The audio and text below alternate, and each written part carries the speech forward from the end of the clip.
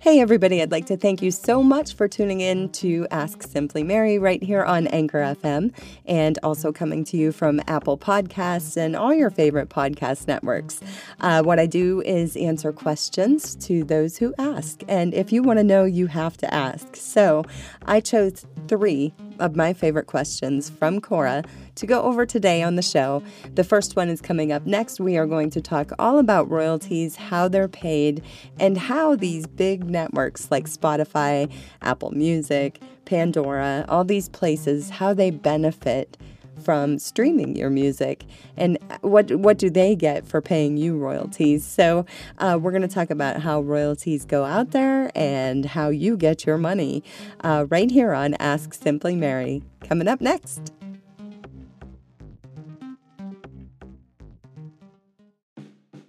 Hey everybody, thanks so much for tuning back in to Ask Simply Mary, and I'm going to get right down to it today. We have a question from Ivan, and he wants to know, let me see here, how do streaming platforms benefit from paying out royalties? Let me tell you, this is a great question because it's actually touching on 2 different things. And the first thing is really artists need to know how they're getting their money. Because if you don't know how you're getting it, you don't know where to go to get it, right? So here we go. We're going to talk about royalties and how they're paid out and how you get your money and how much money you get, actually, essentially per stream. So what we have basically are networks like Amazon Music, Apple Music, YouTube, Spotify, Pandora, Tidal. All these places have to pay to use the music or services that they are offering. They have to pay the artist for the use of that service. That use can be a mechanical royalty, a public performance royalty, and it can get very confusing to know the difference between everything. But you as an artist probably already are signed up with a pro organization if your music is already streaming out there. And now you may or may not have your neighboring rights. You may not have a publishing administration, but having all these things gets you more money in the end because they can collect from everywhere in the world. So just so you know that. But what we're going to talk about today is Spotify. So when I go out there and I distribute a song, it gets registered an ISRC code. And that code is to identify that song no matter where it's played, anywhere in the music atmosphere that is on the web and the radio, wherever. And so that's the identifier. And that is how Spotify, Amazon Music, Apple Music, YouTube, Pandora, Tidal, this is how all these places know who to pay. So you're registered, and just so you know, each of these places, they pay per stream. And if you put it out there, I'm going to let you know, if you think that you can get like $1 a stream, you are so crazy. Because the streaming rate payout right now for Amazon Music, Apple Music, YouTube, Spotify, Pandora, and Tidal, they all vary. Amazon Music, you get paid 0.0074 cents per play. Okay, that's the realism. Apple Music pays 0.00783 cents per stream, which is actually slightly lower than Amazon. YouTube pays 0.00074 per stream. Spotify pays 0.0038 per play. You know, so if you think about it, these are very minute amounts for each stream. So, you know, you really have to market your music and get a lot of streams in order to get some money coming in from your music. So, whatever you have streaming out there, we can work with our performance rights organizations in order to collect that money. So what happens is Spotify has to pay the performance rights organizations. They have to pay HFA, they have to pay ASCAP, CSAC, BMI, anybody associated with that ISRC code that is a public performance royalty or a mechanical royalty. Now, if someone's buying that on a physical copy of a CD, or they're buying it as a song track, that's different. Those are distribution royalties from purchases and things like that. That's different. So Spotify doesn't pay those. They pay the performance and the mechanical royalties, just so you know. So at the end of the day, they pay the performance rights organization, and then they figure out what royalties do we owe. Do we owe performance? Who do we owe? The writer or the publisher? And then that money gets split down, and it goes to either the publishing company or the artist directly, or the writer directly and the publishing company. Then, it's the same thing on the mechanical side. At the end of the day, your publishing administration is probably going to be taking up the brink of everything you're making there, and then it goes to you. So how do these places benefit if they're paying all this money out? Well, think about it. Spotify is not only in your earbuds. It's not only music. There's advertising. Advertisers pay to be put in there in those 30-second ads. So you might get this service for free. You might stream your music for free, but you're still listening to advertising. And all that advertising is revenue for this company, on top of what you're paying for the extended services like YouTube Music and YouTube Red and Spotify. They pay for unlimited streaming. So if you want those perks, they're going to lose their revenue, but not really, because you're going to pay them the revenue they're losing by having it for free. Either way, they're going to make their money because they do have to pay all these other places. But at the end of the day, they're paying minute. So, if you think about it, though, as an artist, a lot of people say, I don't think this is fair to get paid 0.0074 cents per play. But, at the end of the day, that is only a few short minutes of time. And, realistically, if you got paid buku bucks for, everybody would be a musician. I mean, come on. And everybody already is a musician, basically. There's so much music getting out there every single day. Brand new stuff. It's crazy. But, you have to be out there playing it. You have to be doing it live. You have to be streaming it. You have to be doing all this stuff to be making the money. And that's where the realistic visions need to be for everyone, is that it's not easy to make the money. You have to market it, get it out there, and get it heard. Hopefully make some sales on top. And then you'll start seeing some income flowing from your work. But, it takes work from the day you write it to the day it's done, and even after that to get it out there. Unless you write a number one and it goes crazy or whatever, that'd be great. But, we all have that dream. So anyway, this is how royalties are paid out. And you do need to be signed up to your pro organization, and from there move on and get a publisher, a publishing administration, your neighboring rights, get everything all in line, and it comes together at the end of the day. So it's a little bit of work to get things started, but yeah, that's how they make out. That's how you as an artist make out, and that's just how it's done. And I suggest, if you want to know more, use your pro organization's website. Go on there and search. They have lots of information on all of them. I got information from my organization, Song Trust, and they have some great material to go through. I don't know what I want to call it. It's like learning material, basically. So anything you want schooled on, you can go into your organization and learn about it. And then, like what I'm doing, I'm sharing it with you. And so I thank Song Trust for all the information that they've given to me to pass on. And I hope that you guys go look into this yourselves to get the real deal from the actual legitimate sources, because that's where most of your answers lie.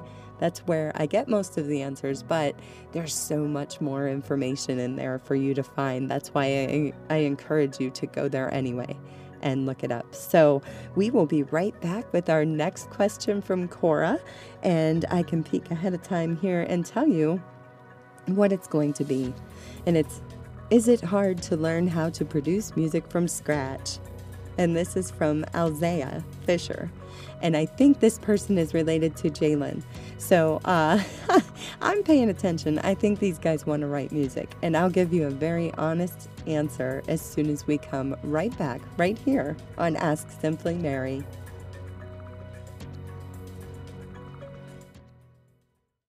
Hey everybody, thanks so much for tuning back in to Ask Simply Mary, and I am on a question from Cora, and this one is from Alzea Fisher, and I do believe that I have had questions from Jalen Fisher, who is probably a relative, so I'm thinking you guys are working on some really good stuff by the sound of this question. The question is it hard to learn how to produce music from scratch? Now, let me tell you, Alzea, I don't want to discourage you. That's the word I'm looking for. I do not want to discourage you, but I want to be very honest with you. Producing music is not something that you learn overnight. I have been trying to learn it on my own without paid instruction, just from research and experience for about 3 to 4 years now, and I still have not cut a song by myself yet.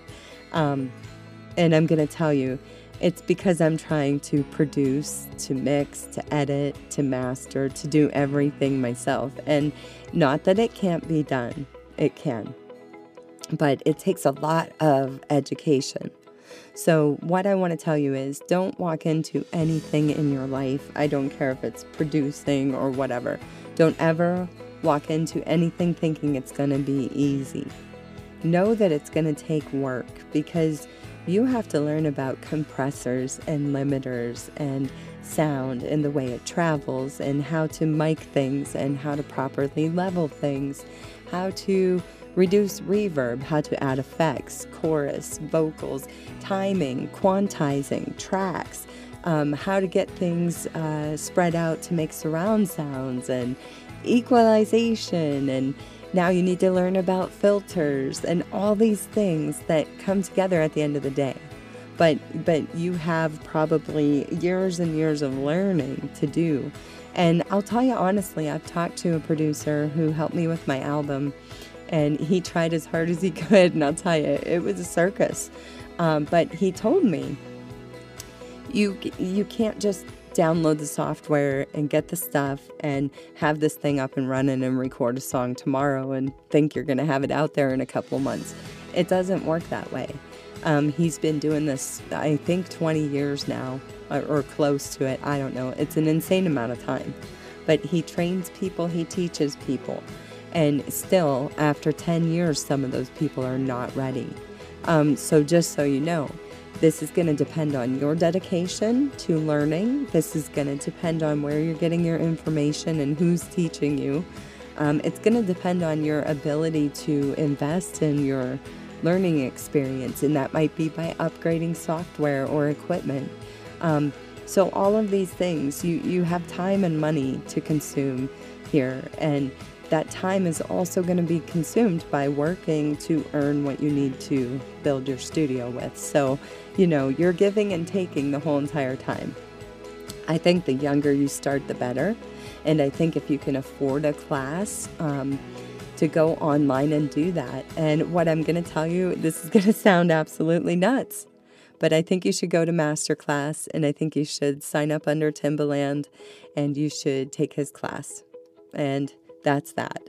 He is a producer, and he produces beat tracks. He teaches you how to do them.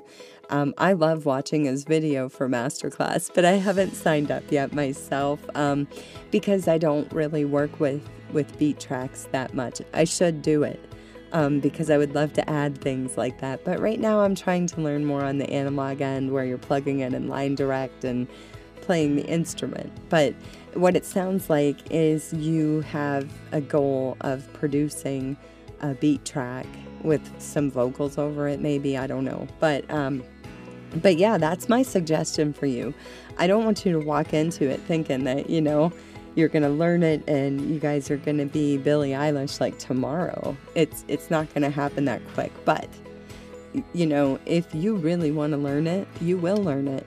And if you really want to be good at it, you will be good at it. Because your dedication to that, your repetitive, doing it every day over and over and over is how you're going to learn. And the more you listen to other people's things, that's how you're going to learn. You're going to be like, oh, now I hear that. I hear that in my track. I hear the timing off. I hear that needs reverb. This needs fixed. And then, you just start growing. And then you become more confident in your work. And someday you guys are going to be putting out awesome music. I guarantee it. With all the questions you have, with Jalen Learning. I'm just assuming you guys are related. You can correct me on Quora if I'm wrong, because I will post my answer there. But I wish you all the luck with this. Is it hard to learn how to produce music from scratch? It's not, as long as you have experience. So once you're experienced, no. But if you're inexperienced, yes. But take your time, learn, and you will grow. And we will be right back with our next question, our final question of the day from Quora. How do you write your own song? This should be fun and really, really interesting, because I'm going to share with you just how I do that. And we'll be right back with that next on Ask Simply Mary. Hey, everybody. Thank you so much for tuning back in for the final segment of our podcast today. And we're going to start off, I'd like to tell you, people don't just go sit and write a song. The question is, how do I write a song, right? I don't just go to a chair and sit down and decide, hey, today I'm going to write a song. So what I wanted to do was break it down into how it happens for me. And for me, it's basically I am either rehearsing or I'm just jamming and something happens. But if my intent, once something happens, is to write a song out of it, these are the steps that I take. And I have a fun little game on how to do chord progressions that we're going to get into. It makes it easier to bring things together. And if it works for you. If it doesn't, then you'll have to find another way. But this is how I do it. Basically, I need to start off by choosing an instrument, right? I'm either jamming on the piano or I'm jamming on a guitar. And so I have my instrument there, and maybe I'm not feeling anything right away, right? So I need to find a chord progression to go with. And if you are already this far, you know that there's structure to a song, right? So we have an intro, a verse. Well, let's start off slower. An intro that attracts the listener's attention and it introduces them to the entire song. So that's the point of the intro. The verse is to tell the story, give the details. The pre-chorus is building anticipation for the chorus. The chorus is the main theme or the message, and it is repeated more than once, so you want to make sure you do good with that. Then we have our bridge. And that creates a breakaway from, or maybe a variation, or just time to think for the song. For me, I like to use bridges for guitar solos if I'm doing a full band piece. And then the outro is the conclusion, the end of the song. It might have variation. It might fade out. It might dead stop. But that's our structure basics. So here I'm sitting with my piano, and I'm tinkering around and I need to find a chord progression. And I'm not going to focus on intro, verse, chorus, pre-chorus, or anything right now. I'm not even thinking about that yet. So basically, I'm tossing between verse and chorus in my mind when I find my chord progression. How I do that is I choose letters. I don't know if my keyboard is on or if I can even use it during this. Nope, I can't. So what I do is I take the letters of the notes that you have available to choose from, right? So you have A, B, C, D, E, F, G. And those letters repeat. So you can do one of two things. You can just write them at the top of a sheet of paper, or you can go get your Scrabble game and take all the A, B, C, D, E, F, Gs out and put them in a bag. Because basically, this is what we're doing. We're going to take these letters and we're going to mix them up. We might have a word. I like to use words, so it might be Gab, G-A-B. It might be Gabe, G-A-B-E. And, I'll take words of 3 to 4 to even 5 letters long. And then I mix them into the chord progression that I want. It'll stay in that order, but you might strum it different.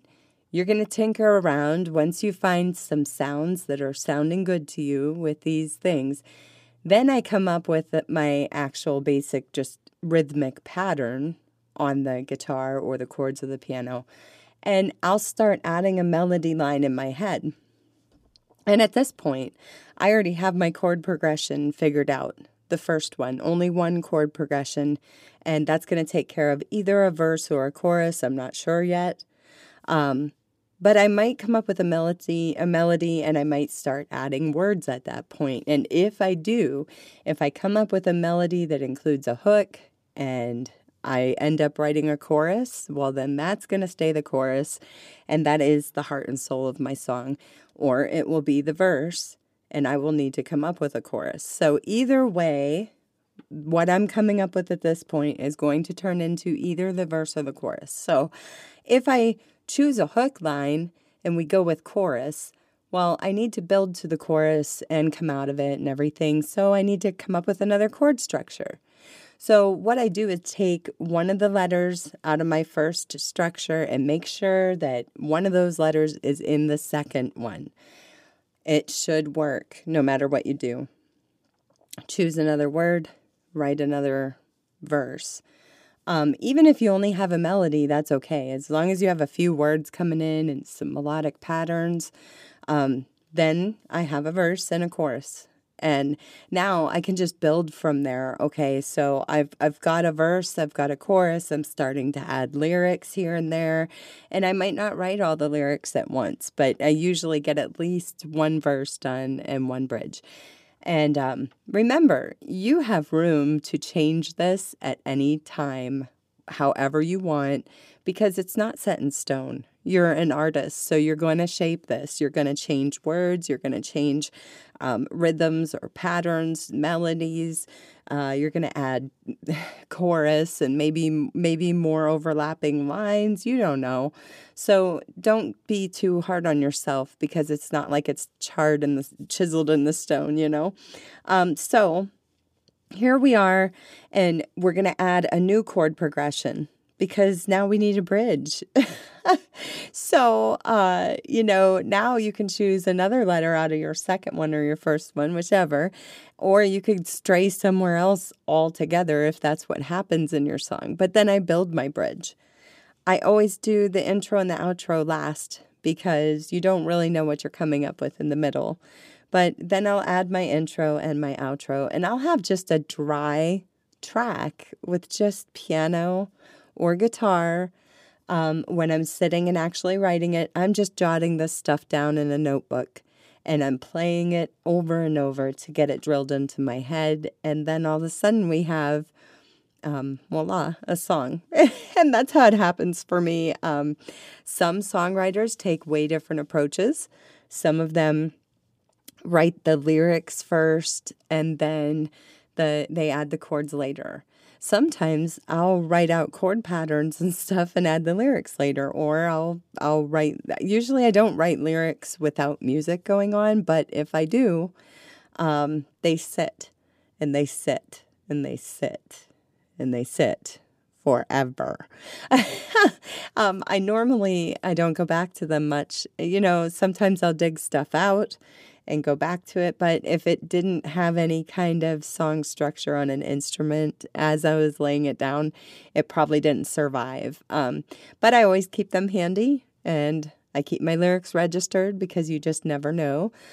So, hey, that's how I write a song. And I hope that kind of helps you out. And when I write my little article to go with the podcast, I'll throw a link in there to find some basics on song structure for you, and that way you can reference it. I like to take really nice photo paper and print these babies out when I find a chart like that, because you will use it again and again and again. So keep it on something sturdy, because you don't want it ripping to shreds, because you're going to use it forever and all the time. But the song structure basics is really important to know, because I'll tell you, recording the album and not having it structured properly made the whole thing so much more work than it had to be. So, even in the recording process, it's important. So song structure is everything, and it's going to be the base of your song, no matter where you start or how you start. But that's how I do it, and I encourage anybody to try it. Get out your Scrabble game and pull out A, B, C, D, E, F, G, put them in a bag, start spell words. You could pull them out if you wanted, but I usually find that they work best when you spell words. And you can make a lot of words, so and you can make a lot work too. But yeah, have fun with it. And if you try this method, then let me know if it works for you. And even if it doesn't, let me know what works for you, because I'd kind of like to hear what other people do and how they write. But that's how I do it. And I hope that gave you some insight on how you're doing your own music, and maybe some ideas of how you can get on your next work and make it mesh well and turn into a song like we want it to. And so for today, I would like to sign off with a big thank you for tuning in, and hopefully you are saving me to your favorites and you're tuning in more and more when I release new episodes, which I don't do it every day, so I won't be bothering your feed way too much. But I hope to be coming back at you with some life questions from Cora, because those are starting to pile up and I should get answering. Some of them look kind of important, so who knows what is to come next, but thank you so much, and we'll see you next time on Ask Simply Mary.